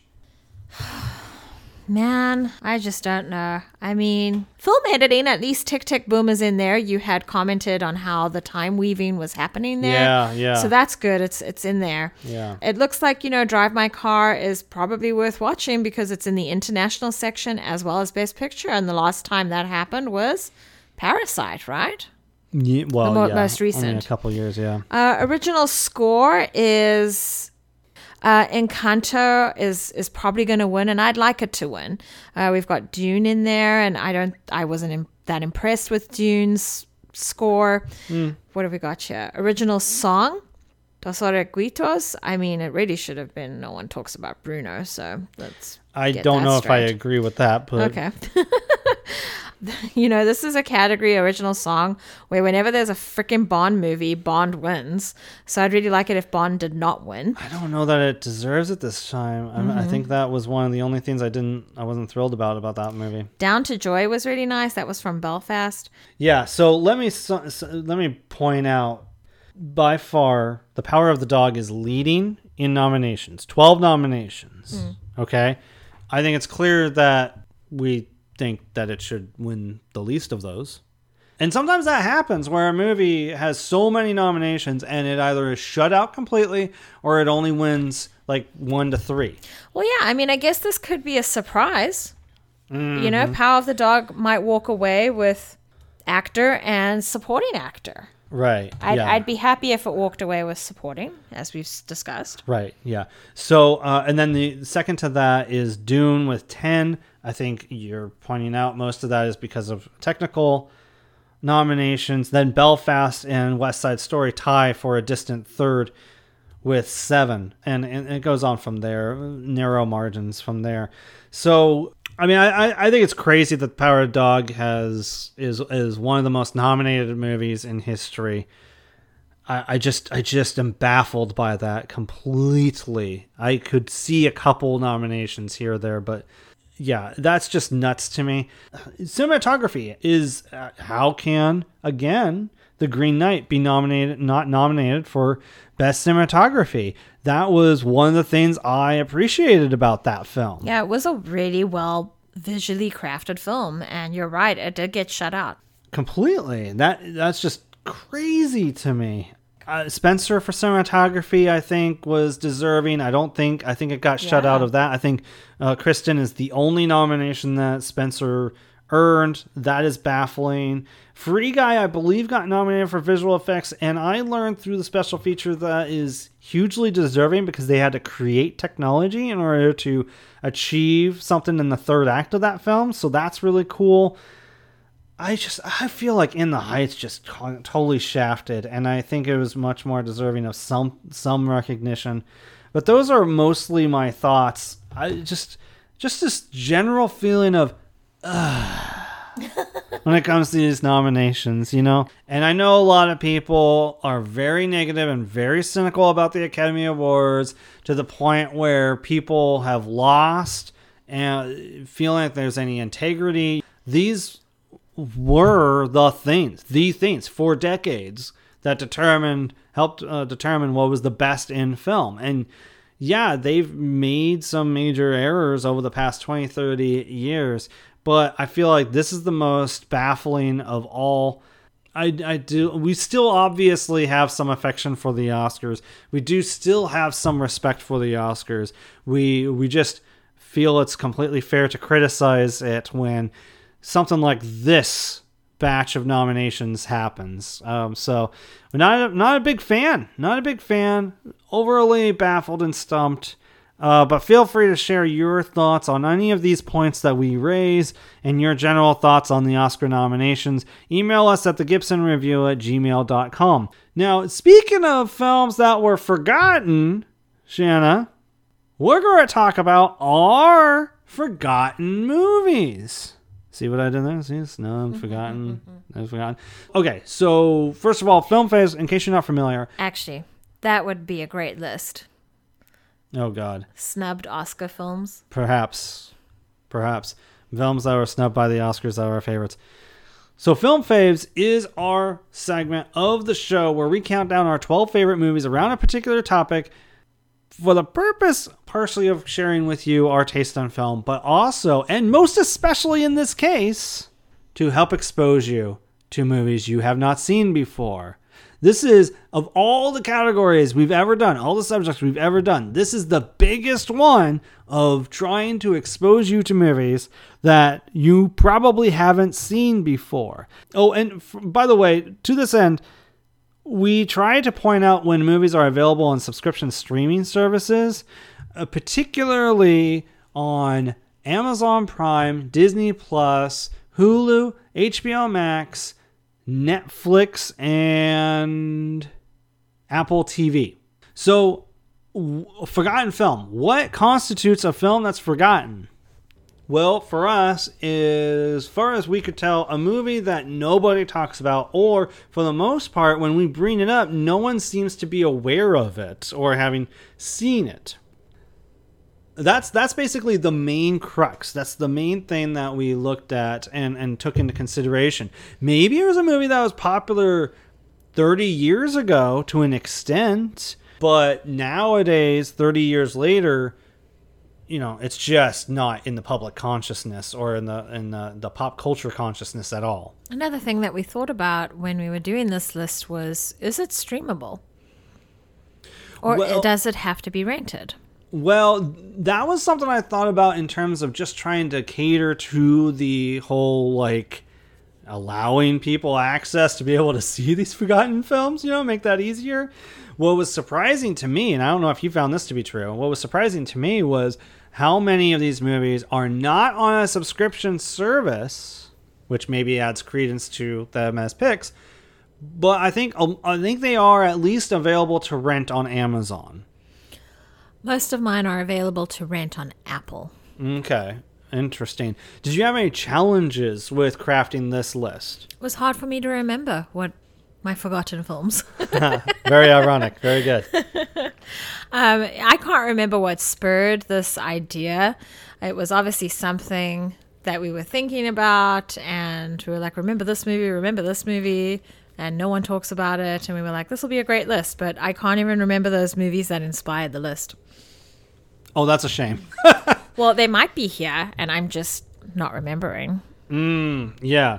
So I had a huge problem because I ended up making a list of like 47 movies or something, and trying to just cut that down to 12 was a real chore for me. Like, even if I cut it down, I still had like 24 movies. And so trying to pick 24 movies from the 47 or whatever was really hard. And I even tried to just include movies that were available to stream. And even then, not many of my picks are available to stream, unfortunately.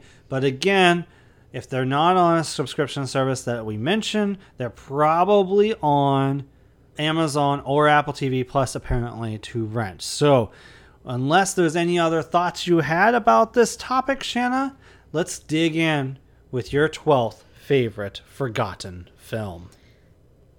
My 12th favorite forgotten film is from 2006. It is Over the Hedge, the animated film that actually has some really great commentary on how animals and creatures are affected by development of properties. Urban sprawl, yeah. Yeah. A scheming raccoon fools a mismatched family of forest creatures into helping him repay a debt of food by invading the new suburban sprawl that popped up while they were hibernating, and learns a lesson about himself, family himself. And that stars Bruce Willis, Gary Shandling, Steve Carell, Wanda Sykes, William Shatner's in there, Nick Nolte, Thomas Hayden Church, Allison Janney, Eugene Levy. I mean, it carries on. Even Avril Lavigne does a little pop in over there. It's just such a cool cast, and it's a great film. It has some great comedic timing and fun quotable lines. That is a good call. It is insane with that cast and how amusing and humorous that movie is and fun it is that it just has been completely forgotten. Yeah, my family quotes it sometimes, so it's a lot of fun. My 12th favorite is, really, a lot of this was an excuse to bring up 80s movies or whatever that I don't get to talk about very much. And one of them is The Secret of My Success from 1987, my 12th favorite. Grew up with this movie. I don't think anybody who was born after the turn of the century or even in the late 90s has heard of this movie or seen it. Stars Michael J. Fox. He's a farm boy who goes to the big city. He has dreams of being successful, but he has to create a double life in order to work his way towards that success. And it has Richard Jordan as his CEO uncle, who's a bit of a jerk. It's a fun movie. It's one of those 80s, very 80s movies, but it is fun. It's one of my favorite Michael J. Fox movies. It might be Back to the Future and then My Secret of My Success in terms of favorite Michael J. Fox movies for me. I like this more than Teen Wolf. A lot of people love Teen Wolf. I like this more. So my 12th favorite forgotten film, Secret of My Success from 1987. My number 11 is The Woman from 1939, a study of the lives and romantic entanglements of various interconnected women. This was remade in 2008, and it was shit. What's great about The Woman from 1939 is this is all about women, just women. There are no men in this film. It's directed by a man. But it is just such a great opportunity and look into that time, what women were like, how they might have behaved. And it's very white. There aren't any other cultures being represented there. But it is still an interesting look into that time. Yeah, George Cukor was known for making female-driven films at the time. I believe he was gay also. Oh, he also did Gaslight, so he's my friend. Yeah, he's awesome. Great cast in that film, the women, and also interesting how like men still have this presence over the film as they are talked about and referenced and all that sort of stuff. It probably does not pass the Bechdel test. Maybe. I don't know. That would be interesting. Because there are women that get together at some sort of resort, and they're all talking about their men. Yeah, I don't think 100% of the time they're all always talking about men in the film. It's an over 2 hour long film, if I recall. Oh, I don't know. But that's a great pick. It would be an interesting look. I love that film, too. That is an excellent pick. The Women, 1939. My 11th favorite is not nearly as good, but I love it. I've always thought it was fun. A lot of people remember one of Robert Zemeckis' first films called Romancing the Stone. It's not remembered well these days. It's not, people talk more about Back to the Future and Forrest Gump and even Polar Express, for crying out loud, before they'll talk about Romancing the Stone. And it's a good film, but I actually love the sequel to Romancing the Stone, 1985's The Jewel of the Nile, available on HBO Max. Now, the director has said of this film, not Robert Zemeckis, another director, has said that mistakes were made in terms of representing culture, certain cultures, with the villain in this one. All right, fair enough. But there's a lot of fun set pieces in this film, and I love the chemistry between Kathleen Turner, Michael Douglas, and Danny DeVito. It's a fun film, I think. The whole jet with the space invaders, you guys don't know what I'm referencing, but it's a hilarious movie. You should check it out. It's on HBO Max. Jewel of the Nile from 1985. Well, that's great that there's something that's available. My number 10 is Rat Race from 2001. A Las Vegas casino magnate determined to find a new avenue for wagering sets up a race for money. This is quite the cast. There's a lot of different people in here varying in success. Yeah. We've got Breckin Mayer, Amy Smart, Whoopi Goldberg, Vince Vaughn, which I've seen in a couple things, Cuba Gooding Jr., and Seth Green. Gloria Allred makes an appearance, so that's a little fun. And John Lovitz, Kathy Najimy. So it's kind of all over the place, and it's a little bit of a chaotic film, but I find it quite fun. We've even got John Cleese and Rowan Atkinson in there. Yeah. So I have a lot of fun with this film. I've mentioned it before. It's kind of a riff on... Another movie that might be a contender for this list. It's a Mad World. Oh, It's a Mad World is a Criterion film. It is, but how many people do you know have seen that movie? And especially since that movie is chock full of even better stars, by the way, of its time, comparatively. I will tell you that was a movie that would get watched every, I believe, Friday or Saturday at my father's home since he was about 8 or 10. Very good. Very good. Yeah, but that was how long ago? Many years. Yeah. Rat Race, though, that is a very silly movie by Jerry Zucker, who's known as being part of the Zucker brothers and directed Airplane. So, very silly film, Rat Race is.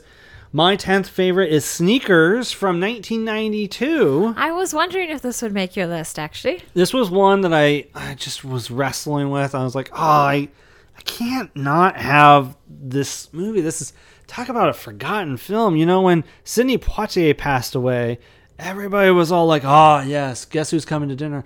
Yes, Lily's in the Field. And all these other films. But, like, those Sneakers... Sneakers brought together like a huge cast. Robert Redford. Oh, of course, now I'm pressed for actually saying the names and I'm forgetting them.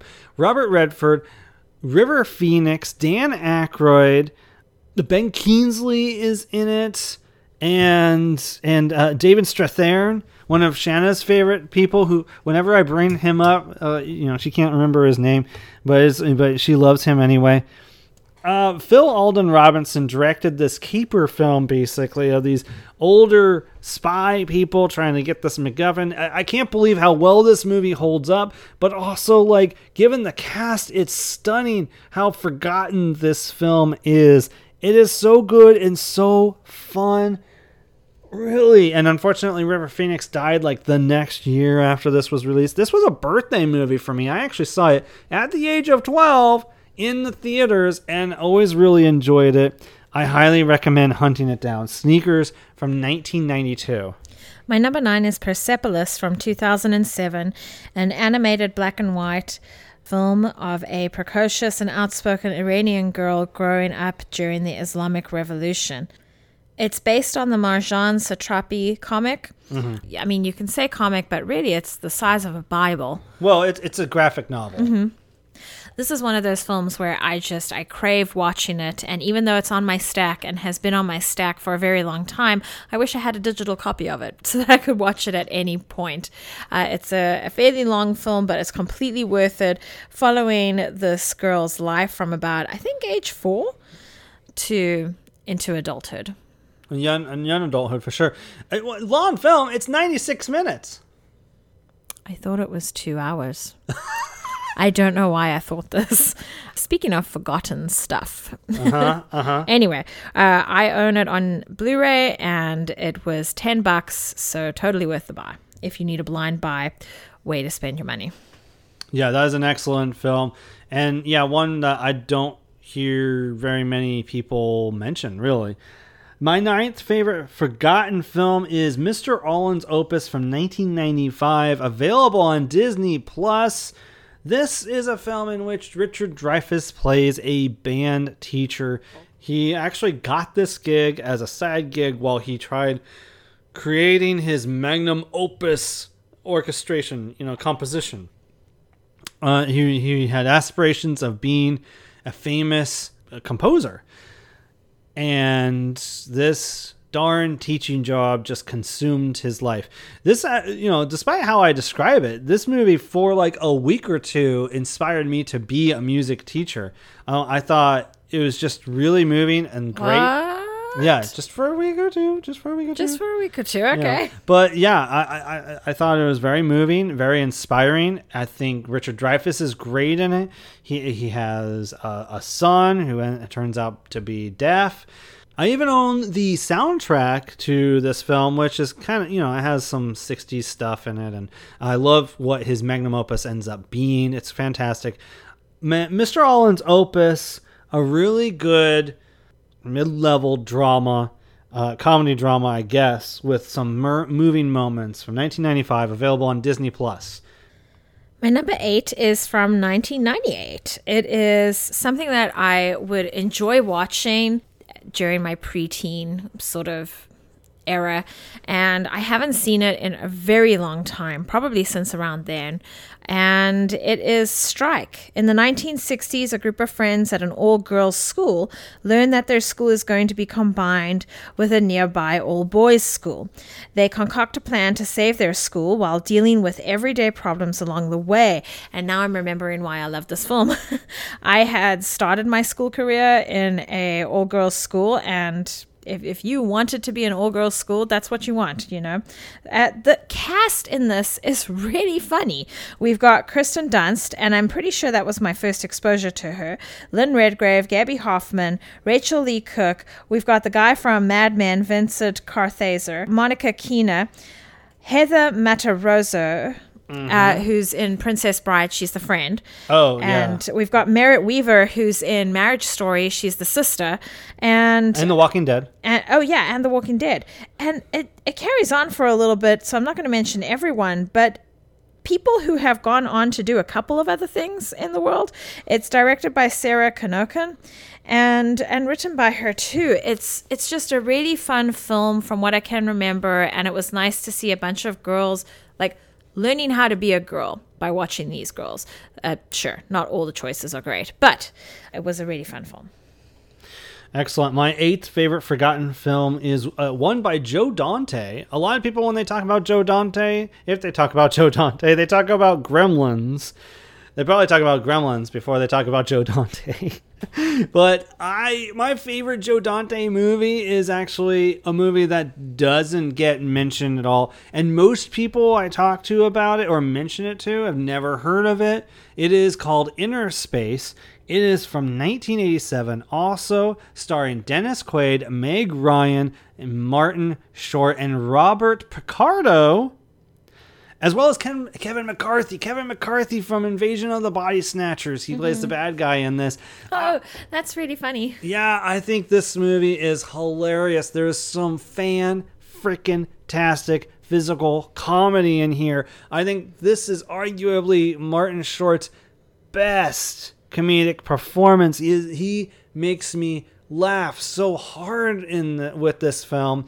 Dennis Quaid is awesome. Meg Ryan is very early in her career, actually, at this point, but very, very winning as the romantic lead.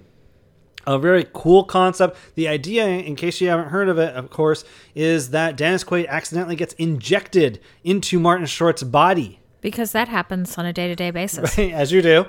Yes, like Magic School Bus all over again. Yeah. It's a cool twist on Fantastic Voyage, and I love it. That is Inner Space from 1987. My number 7, is from 2007. Hey, that's the second time that's happened. That's kind of fun. Huh. It's Nancy Drew. Teen detective Nancy Drew accompanies her father on a business trip to Los Angeles, where she seeks out clues to a murder mystery involving a movie star. Super fun. Got a couple of different appearances here. It's starring Emma Roberts, who I don't think gets enough good roles or attention. Her father, Tate Donovan, and we've got... Is played by Tate Donovan, yeah. Bruce Willis makes an appearance, Laura Herring, and we've got Pat Carroll. Pat Carroll, who plays Ursula in Little Mermaid. Yeah, so it's kind of quirky, it's fun, it's happening in LA, so there's funny LA stuff happening. Very cool. That's my number 7, Nancy Drew. All right, that's cool. The Best Years of Our Lives is my 7th favorite forgotten film. Now, this is a film that was nominated for Best Picture. I think it was nominated for a slew of awards. It's one of those Academy Award nominees that like most people haven't heard of or seen. It's like one of the lesser known Best Picture winners. But this was a huge deal at the time in the 1940s, 1946, right shortly after the war ended. It's about people from the war coming back home and trying to deal with life back home. And it looks at that through the lens of 3 or 4 different men and their personal lives and their different struggles. And it is an extraordinary movie. I highly recommend checking out The Best Years of Our Lives on Amazon Prime from 1946. My number 6, from 2005, is Lord of War. I was hoping to create a little thing there. Yeah. And Lord of War stars Nicolas Cage. He's an arms dealer who's confronting the morality of his work as he's being chased by an Interpol agent. This is spanning over a few years, and it also stars Jared Leto and Ethan Hawke. It's directed by Andrew Niccol, and I believe this made my list for the best openings Yes, opening title sequences. That one. Yeah, so it's really wonderful. It's a great use of your time. Whenever something's hitting 2 hours, I'm like, should I use it? Should I not? Should I watch it? Should I not watch it? Go ahead and watch this. It's really great. There's some really funny moments. A couple scenes shot in South Africa too. Really? 2 hours is where you get on the fence? I'm getting older, Jeff. I don't have time. Please. All right. We are at the halfway mark. My 6th favorite forgotten film is a great, what do you call it? A litmus test for exactly what we're talking about here, and also whether or not someone's really a movie lover. I know this from personal experience because way back in the day when Blockbuster and Hollywood Video was a thing, I went to the video store. I was looking to watch a movie I haven't seen in years, and I asked the clerk, "Do you have The Adventures of Buckaroo Banzai Across the Eighth Dimension?" And they looked at you and they were like, "Somebody get this kid out of here. Something wrong with him." They looked at me blankly and they said, "What?" And I said, Buckaroo Banzai. As if everybody should know this movie. And everybody should know this movie. I was baffled that anybody remotely close to my age had not heard of The Adventures of Buckaroo Banzai Across the Eighth Dimension. This is the coolest movie you have not seen. 1984 is about... What is he? He's like a scientist, a surgeon, a rock star, all these things at once. And he's fighting aliens from another dimension. And it has one of the coolest 1980s casts. Let me share with you this cast from Buckaroo Banzai. I'm actually surprised that this isn't higher on your list. It really is one of those favorites of yours. Where trying to buy this is, what, $80? Dude. It's more? There's a really great edition of this on Blu-ray that went out of print. I want to say it was by Arrow Video. It might have been one of the other ones. And yeah, that thing is hard to afford.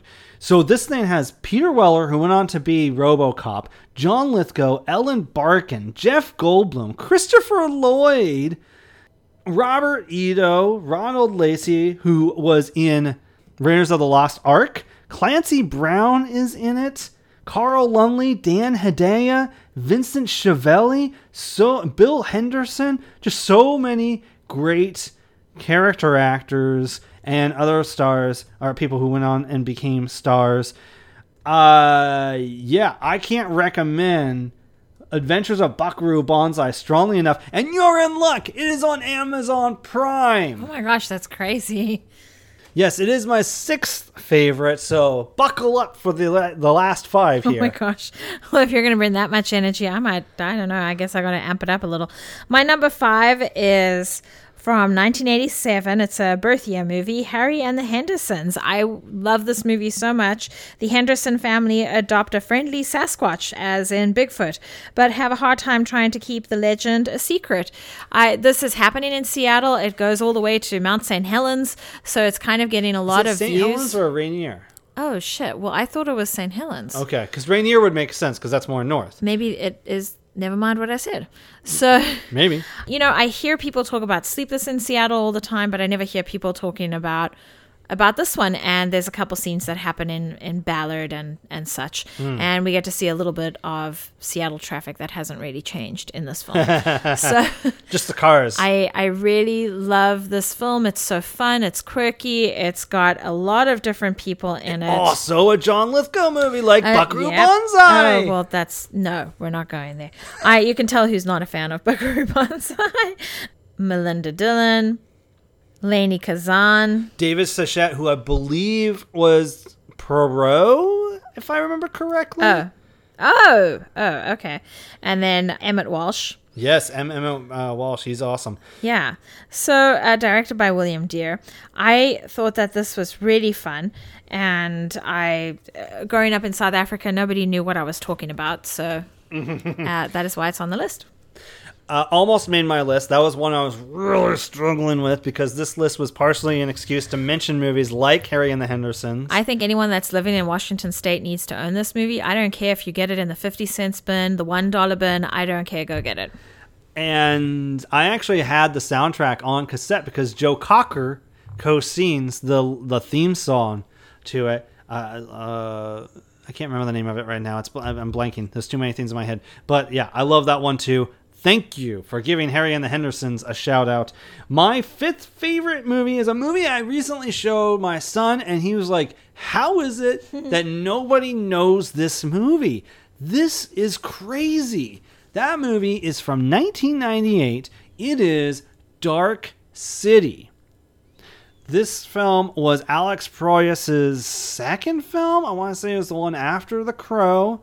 It's probably his best film. The guy has made a string of shit since. It starred Rufus Sewell, Kiefer Sutherland, Jennifer Connelly, and William Hurt, among a couple others. It is about this guy who wakes up. He doesn't know who he is. He doesn't know where he is. He's trying to figure out who he is. And he starts going on this journey that unravels one giant mindfuck of a mystery. Now, this thing is available to rent. I don't know, but if you're able to get your hands on the director's cut, apparently that's the better version to watch because the studio got a little nervous. I believe it was New Line Cinema. Got a little bit nervous, and they forced the inclusion of a voiceover at the front of the film that explains everything. But my son agreed. Not having that would make a lot more sense and kind of just going with the flow of the film and just figuring it all out makes a lot more sense. and works better. So check that out if you can, the director's cut of Dark City. Otherwise, at least see the theatrical cut. This movie is a forgotten, great, brilliant film. Roger Ebert championed it also. My number 4 is Heart and Souls from 1993. An unhappy businessman finds a new sense of purpose after he's tasked with helping a quartet of ghosts fulfill their last wishes before moving on to the afterlife. The ghosts, not the businessman. The businessman is played by Robert Downey Jr. It's a great prequel to Iron Man. It's kind of fun. Charles Grodin, Alfred Woodward, Kira Sedgwick. Woodward, yeah. And Kira Sedgwick, my favorite. And then you've got, a fun little appearance by David Paymer. Tom Sizemore. Yeah. Elizabeth Shue. So, yeah, Elizabeth Shue is the love interest. Oh, she's the babysitter? Yeah. In Adventures of Babysitting. That's fun. Every time this film becomes available to stream, I watch it. The first time I watched it, I thought, wow, this movie is so cute and sweet. And it's of a very particular time. It's that 90s kind of sweetness. So I enjoy that one. Heart and Souls. You love that more than Harry and the Hendersons. I don't know. Maybe Harry and the Hendersons should have been higher. So there we go. All right. My fourth favorite is a forgotten Disney movie. We were talking about this, and there is obviously a lot of forgotten Disney movies that could be talked about. Live action films in particular. But do I love most of them? No. I do love this one. I grew up with this one, and I have discovered as I hit my late 30s that no one really remembers this movie or talks about it or knows it. It's The Flight of the Navigator from 1986. Just a slight little sci-fi adventure available on Disney Plus. You can check this thing out. Joey Kramer plays a kid who gets lost in the woods, and next thing you know, he goes home, and no one he knows is there. And no one knows who he is. And he may have a connection to a spaceship. So, I definitely recommend checking it out. It is one of the more creative and interesting of Disney films. It's a little bit of a slight little journey. It does not take a whole lot of your time, for sure. But it is very cool. Some great puppetry. And Pee Wee Herman has a voice cast in it. So that is Flight of the Navigator on Disney Plus from 1986, my fourth favorite forgotten film. My number 3 is from 1950, and yay, it's a Spencer Tracy film, Father of the Bride. The father of a young woman deals with the emotional pain of her getting married, along with the financial and organizational trouble of arranging a wedding. I think times have probably changed now, so, I think it's different. It's of its time. And it also, the daughter is Elizabeth Taylor. So that's pretty fun and interesting. And Joan Burnett is the wife. And Jeff, you brought this to my attention because you mentioned the remake and then you mentioned the original. Mm-hmm. So it's kind of funny how there's Rat Race, which is a sort of remake of Mad Mad World. And then I've got the original Father of the Bride. So I think we're balancing out the scales here. I think more people know about the Steve Martin remake than they know of this original. So that's an excellent pick because I don't know anybody. If you mention Father of the Bride, they're going to think the Steve Martin remake. Yeah, and then it looks like they're trying to make another one in 2022. It's a father coming to grips, same sort of thing, prism of multiple relationships with a big sprawling Cuban American clan.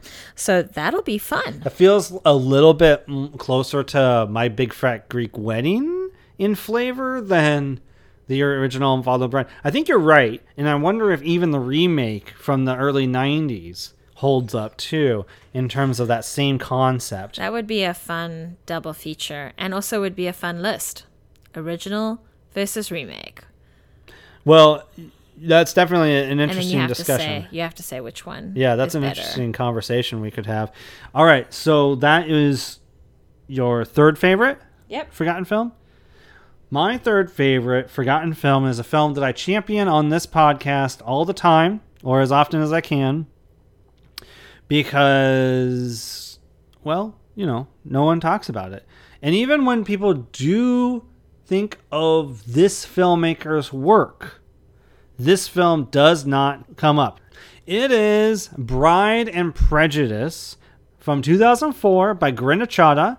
If people talk about Grinda Chadha's work at all, they typically talk about Bend It Like Beckham. I'm really mad that I didn't come up with this pick. Yeah, you should be. Maybe they'll talk about Blinded by the Light, a more recent effort of hers. But this is a musical that takes the Pride and Prejudice concept and gives it kind of a British Indian spin with a little Bollywood flavor in it. And I love it. And Aishwarya Rai, the stunning, radiant Aishwarya Rai, stars as the lead. And I just love this movie. I'll check it out if you haven't already. Bride and Prejudice, 2004, my third favorite forgotten film. And the songs are highly addictive. Absolutely. All right. My number 2 is Anastasia from 1997, the animated film by Don Bluth. The last surviving child of the Russian royal family joins 2 con men to reunite with her grandmother in Paris, the Dowager Empress, while the undead Rasputin seeks her death. So, a little crazy, not very realistic. This was about the age where I was like, I should do some research. And I was inspired to do research because the internet was a thing. And then find out that this is so not how the world works. So it's a lot of fun. I love the music. It's got voice talents of Meg Ryan, John Cusack, Christopher Lloyd is Rasputin, Kelsey Grammer, and we've got Hank Azaria as Bartok, the side creature. Oh, yeah. Kristen Dunst is the young Anastasia, and Angela Lansbury is the Dowager Empress. And Bernadette Peters. Yeah. You're overlooking Bernadette Peters as Sophie. Oh, she's such a lovely character. Anyway, this has now become a Broadway musical, which one day I will see, hopefully. Is it based on this movie? I'm pretty sure, because it's very musical. It's almost like a Disney film, but it isn't a Disney film. But it is available to stream on Disney. Yeah, that's because I think they got the Fox library, if I recall. And Fox got Don Bluth's library. Even though some were made by Universal. Yeah, it's weird. And I think that was his most successful movie and one of his last movies he made because he was almost bankrupt. Gettysburg, my second favorite forgotten film. When people speak of war films... Is it forgotten? When people speak about war films, they do not speak much of Civil War films. When people talk about Civil War films... they mention Glory. They do not mention Gettysburg. I see. And Gettysburg is an extraordinary war epic that I am a huge fan of, and I'm happy to take half a day watching, as it is like 4 hours long. But it does detail the battles that led to the Battle of Gettysburg. It has an extraordinary cast, as many of these movies do. Martin Sheen, Jeff Daniels, one of his best performances, C. Thomas Howell, Richard Jordan, and a slew of others appear in this movie. It is one of my favorite war films by far, and nobody really talks about or is aware of this film. Gettysburg from 1993 is my second favorite forgotten film. Shiana, if there is a forgotten film that you recommend most to people that people should see, what is it? Oh, it's going to be Fern Gully. Now, we were like, is it forgotten? Is it? I don't know. We came to different ends of the spectrum of how much of a forgotten film this is. I remember growing up and kids around me, and then being a teenagers around me, not knowing what the hell I was singing when I was singing Robin Williams's Batty song. And it's definitely something that some people will know about. And, as soon as you mention it, the floodgates of passion open. But there are a lot of people that don't know about this film. And I think that I run into that the most when I'm looking after any nanny kids that I've looked after in the past 10 years, which there are multiple. And the parents don't even know what this film is. See, that's the bigger indicator. Very good. The magical inhabitants of a rainforest fight to save their home, which is threatened by logging and polluting force of destruction called Hexus. So they kind of have this other entity that's representing humanity's stupid decisions and lack of conservation and awareness of the environment. So I thoroughly enjoy this film. There's a song or four, and I just think it's this fun way to look at the environment. I became aware of environmental issues as soon as I watched this film. So that's Fern Gully, The Last Rainforest from 1992. All right. Excellent. Excellent points made also for that as a forgotten film. Mine is so forgotten as a Disney movie. It is such a forgotten Disney film that it's not even on Disney Plus. This is how they forgot it. The studio that made it forgot it. It is from 1983. It is a Little Carol Ballard film, who made a handful of films with nature and humans, called Never Cry Wolf. I love this film that pretty much only stars Charles Martin Smith. It is based on the autobiography by Farley Mowat, which took place in the 50s, I believe, about this expedition he was sent on to basically prove that the wolf population is killing the caribou population, and what he discovers and what his relationships to the wolves are. It is a beautiful film. It is a film that is at times heartbreaking, but also a film that is so wonderfully crafted. There's a lot of silence in the film, a lot of narration. Sometimes that silence is only broken by narration, as this guy is largely solitary until he comes across a couple people, and that's about it. I love this film, Never Cry Wolf. Nobody I know, for the most part, talks about this movie, seen this movie. Maybe they have vague memories of this movie because they're in their 40s or something, But this is not a movie that's talked about. Culture has forgotten this film, and it is the one I recommend most, and I love the most out of so many movies I do love.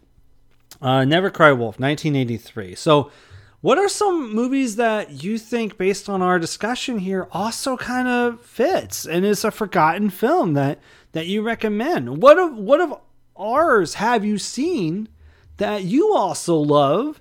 Email us at thegibsonreview@gmail.com. That's going to do it, finally, for this episode of The Movie Lovers.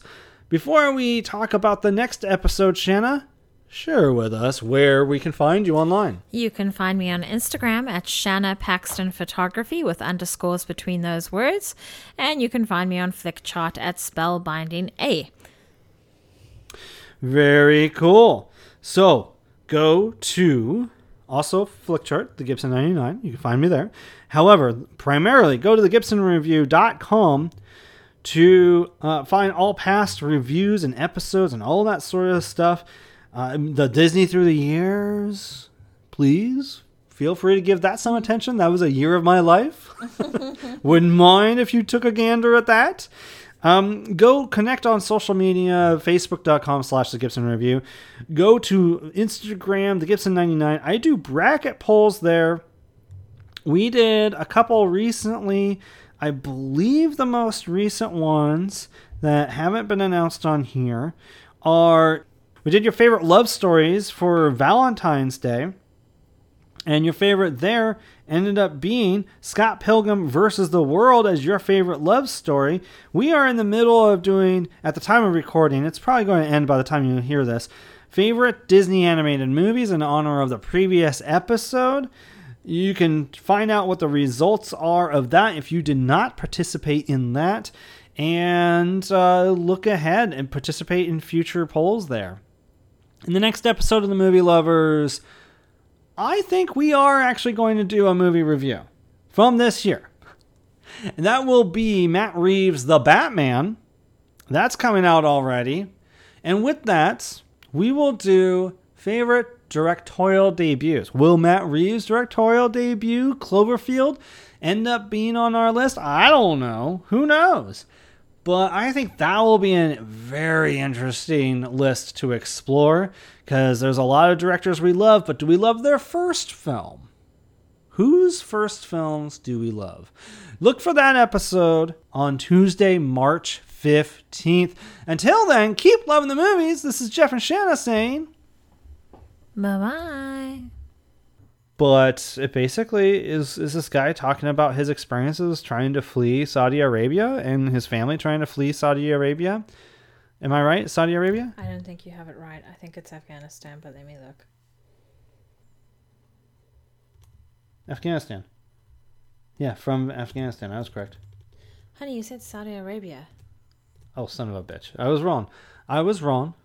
Yeah, I was wrong. I was right. Shanna was right. Yes. Shanna right. Jeff wrong. All right. It's about this guy trying to flee.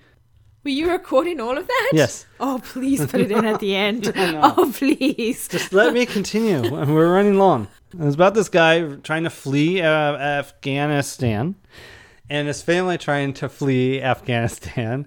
And stop. You shouldn't be smiling when you're talking about fleeing Afghanistan. It's just every time you say it, all I can hear in my head is Chris Rock saying, Afghanistan! I don't want to call my mama in Afghanistan! Jesus Christ.